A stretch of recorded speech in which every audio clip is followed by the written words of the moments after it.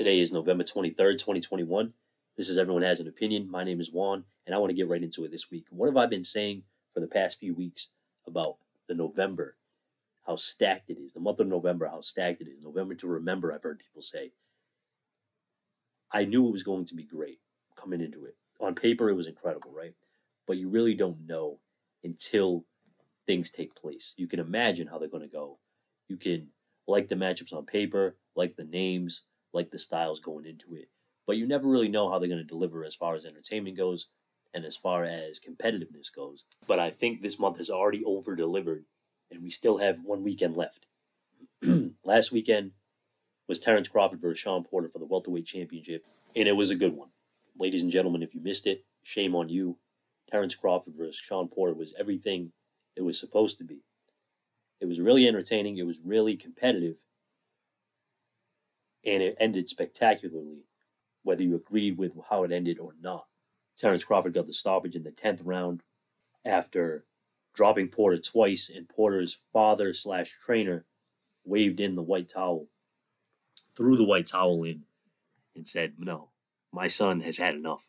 And many of us can sit here and question the decision until we're blue in the face. We could sit here comfortable on couches and basements and have discussions on how, he should have let him continue.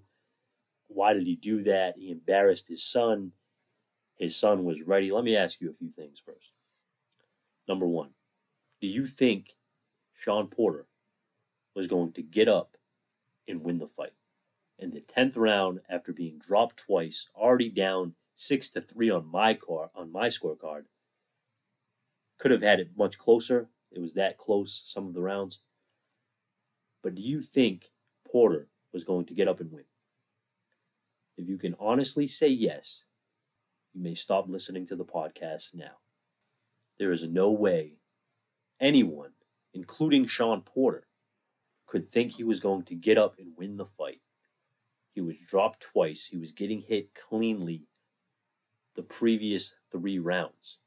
There is no way Shawn Porter was going to last another minute in that round, never mind winning the fight. Terrence Crawford was going for the kill from the 8th round on. It took a little while, but it eventually was going to happen, and it did. He dropped him twice. Yes, I get it. Shawn Porter was mad. Shawn Porter was pissed off. Shawn Porter felt like he probably could have done more to avoid getting dropped that second time. So he was punching the ring. Great scene. He's hitting the ring like, damn, how did I get dropped again? Didn't seem that hurt. When he gets up, it looked like his leg wobbled a little bit to me. You be the judge, catch the replay. Even if you don't think so, he was clearly dropped twice. Getting landed on clean, wasn't doing anything effectively offensively, especially not defensively. Wasn't protecting himself at all. Go back and watch that round and watch the previous 2 rounds before it. Shawn Porter was getting tagged. Crawford made a conscious decision in the 8th round to stand and trade with Shawn Porter, and that's what won him the fight. Earlier in the fight, he started the fight off in the orthodox stance in the first round. Didn't have any success in the first round. Porter clearly won that round. The second round I gave to Crawford, but it was also a close round. He started it orthodox about a minute into the round. He switched southpaw, and that's just some of the adjustments Terrence Crawford made. Terrence Crawford was much more effective as a southpaw, but earlier in the fight, he tried to evade. He tried to move back while catching Porter coming in, stepping back with hooks. He landed a few of them, but I don't think that was his best path to victory, which is why I think he realized the only way to get Porter out of there is to stand and trade with him, make him miss, land more clean, which is exactly what he did. The much more accurate puncher throughout the fight was Terrence Crawford. The guy who made the adjustments all night was Terrence Crawford. Shawn Porter did well at mixing up his style. He wasn't always just going in head first like a bull. He was switching it up. There were times where he was standing in the corner for about 20 seconds. Crawford had him cornered, and Porter looked like he was just setting him up for something. Crawford didn't take the bait. He eventually let Porter out the corner, but I don't think that would have happened later in the fight. Crawford had a different mentality later in the fight. I believe there's footage of someone saying, I don't know if it was his cornerman or someone at ringside, said to Crawford in between rounds, they got him up, talking about Porter. I think he may have been talking about the unofficial scorecards or something like that.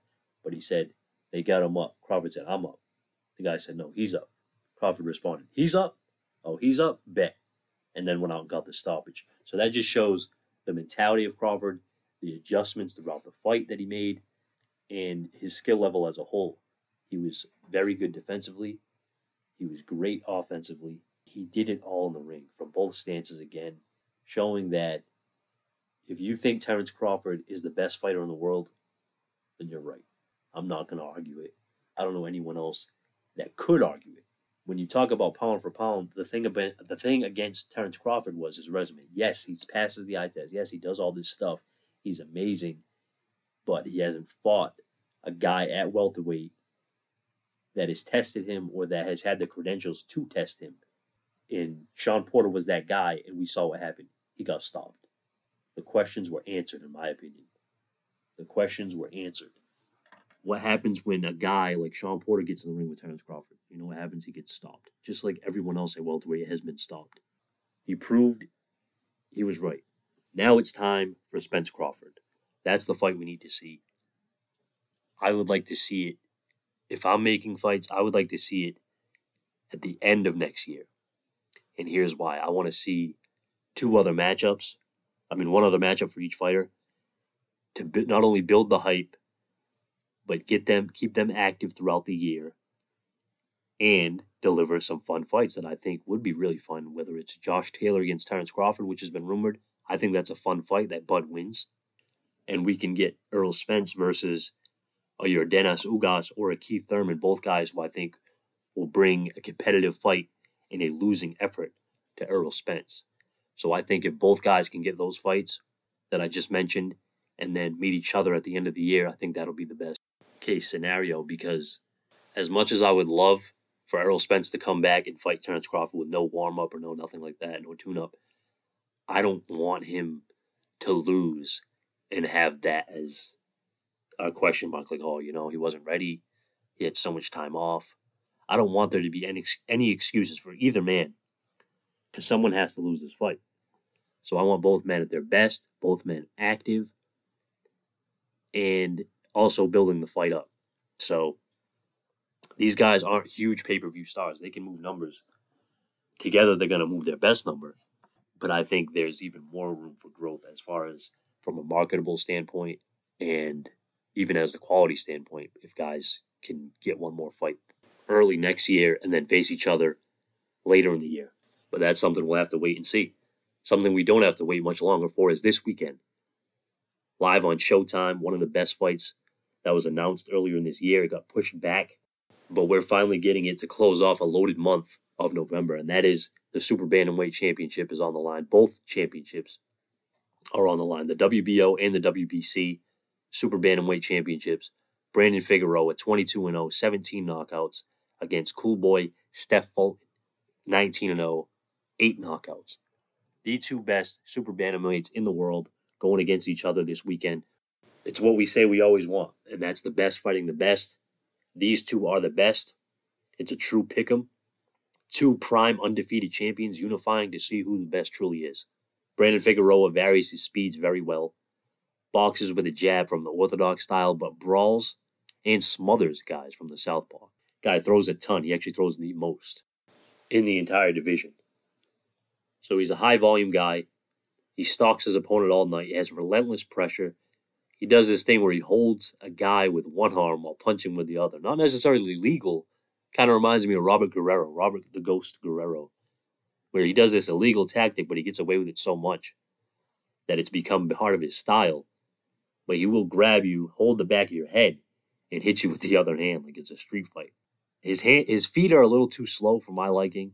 He cuts pretty easily. Those are some of his things I noticed in the previous fights of Brandon Figueroa. So I don't know how his face will hold up. Hopefully he doesn't. He looks like a guy that will get stopped by a cut eventually in his career. You heard it here first. Guy's undefeated as we speak, but I've seen him get cut fairly easily. He's got that Paulie Malignaggi face, that face that just, you slap it and it starts bleeding. He's got one of those faces. He's going against Stephen Fulton Ultimate boxer. He uses his jab incredibly well, effectively outside, but will sit down in his combinations as well, especially to the body. Fulton does it all, man. He's shown he can adapt to other opponent's style. He's the type that'll take away your best thing. In his last fight, he was the challenger against undefeated champion Angelo Leo. I don't know if you know of him. He's from Mayweather Promotions. He was a highly touted guy, a really good fighter. But in that fight, Stephen Fulton doubled his career average output. Doubled his output. He threw over 100 punches per round. He outworked the worker. Angelo Leo was supposed to be this high volume guy that's going to come in there and just outwork Fulton. That wasn't the case. Stephen Fulton got a clear victory against Leo. Outworked him. Beat him up. Blooded him up. He's going to have to do the same thing against Figueroa. Figueroa throws the most punches in the division. He averages 99 punches per round. 30% of those punches are power shots. This guy's going for the kill. He's going for a knockout. Usually at this weight, you don't see many knockout punchers. Figueroa isn't necessarily a one-punch guy, but he will wear you down. 99 punches per round will wear you down, especially when 30 of them are power shots. It should be a wildly entertaining fight. It's going to be a display of skill as well. I'm sure there's going to be a lot of violence in there, but there will be masterful skills by both guys. These are the two best in the division. I think Fulton could pull it off in a split decision type fight, really close fight. But you got to stay off the ropes. I've seen him on the ropes a little bit too much in other fights. If he does that against Figueroa, he's going to have some serious issues on his hand. Figueroa is going to throw 99 punches around. Think about that. In case you didn't hear me earlier. 99 punches per round from Brandon Figueroa. So is Fulton going to match that output again like he did with Leo? Or is he going to try and outbox him from the outside? I don't know. It's going to be interesting to watch. That's on Showtime this weekend, Saturday night, Saturday, November 27th on Showtime. Rais Alim is also on that card. He's easily my favorite super bantamweight. I'd like to see him get a shot at the winner. He's in the co-main event. He's 18-0 with 12 knockouts. He's on the undercard on Showtime. Look for him to make a statement so he can get that fight against the champion in the future, even the loser of that fight. He's got to get a big fight. Those are the two best. Alim, to me, is right there, shortly behind them, but hopefully he gets his opportunity to see if he can surpass them. That's Saturday on Showtime, but that's not the only action of the night. It is the return of the takeover over on DAZN, of all places. DAZN is where you can find Teofimo Lopez versus George Kambosos for the lightweight championship of the world. It's interesting how we've gotten here. It's taken forever. It went to purse bid when originally Top Rank was only offering Teofimo his minimum for fighting George Kambosos because they felt Kambosos wasn't a big enough draw for Teofimo to earn his maximum or even anything above his minimum payday. So when the two fighters couldn't come to an agreement over the purse, the fight then went to a purse bid where anyone can bid on the fight. And if they win the bid, they have the rights to promote it. Triller, famous for Mike Tyson versus Roy Jones Jr., the app Triller, who has put together a few boxing pay-per-views involving Jake Paul, Logan Paul, I believe, too, Mike Tyson. A lot of old fights, a lot of MMA versus boxer fights.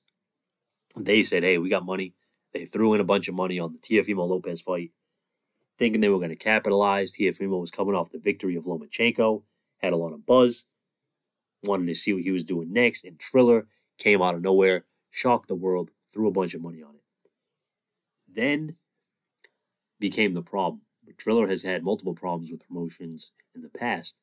This was just one of their instances, but they didn't have much good promotion for it. Tickets weren't selling well. They had problems with the undercard. There was announced first that De La Hoya was going to be a part of the card. Then they had a press conference with Evander Holyfield. He was supposed to be on the card. Then it was announced Teofimo caught COVID. So they wanted to continue with the fight, but not have Teofimo's opponent on it. They wanted to do Evander Holyfield on a main event. Somehow they put that on pay-per-view. I'm sure it sold probably 9 or 10 pay-per-views. Then from there was an argument of the date. Then they wanted to bring the fight to Australia to maximize its revenue, with Kambosos being a big star in Australia. Teofimo said, I'm not going to Australia. We don't even have to do the fight. Then they wanted to do MSG as part of a versus battle. They wanted to do Barclays as part of a versus battle. And then MSG got involved. It was a huge ordeal. Eventually, Triller loses the fight because they were doing too much, changing too many dates, changing the venues, changing the fighters' pay, changing everything. They dropped the ball from the beginning. And the fighters said, listen, we're not doing this. We're taking it to the IBF. The IBF said, you guys have lost rights to the fight. The fight will then go to the next bidder. The second bidder wasn't Top Rank either. The second bidder was DAZN. And so DAZN got the fight this Saturday. Lightweight championships on the line. Teofimo Lopez, 16-0, 12 knockouts.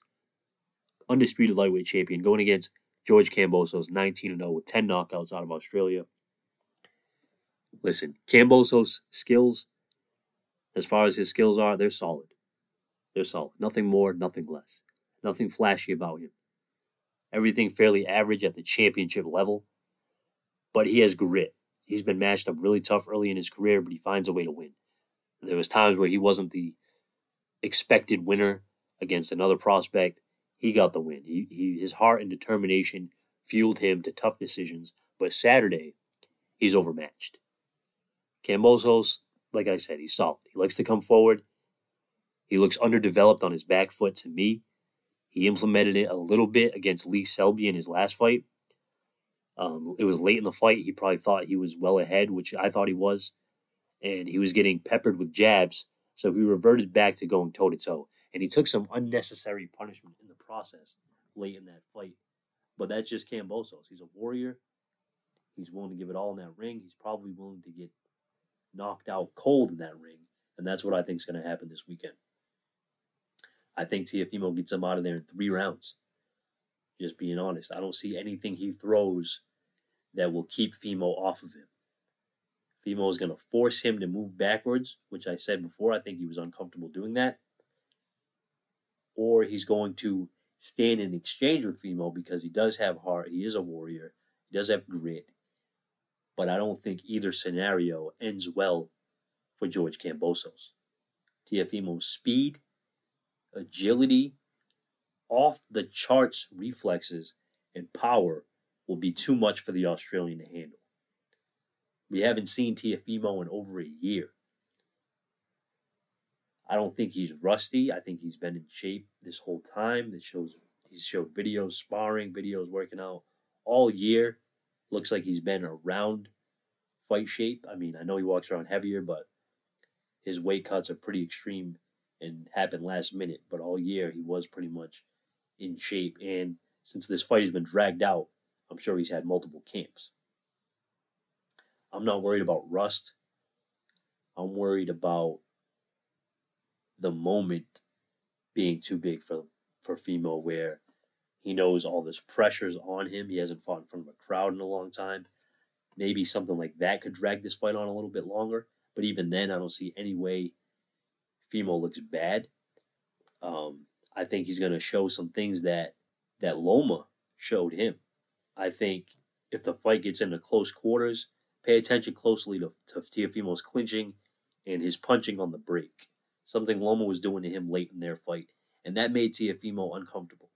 It's remarkable that Teofimo's only had 16 pro fights.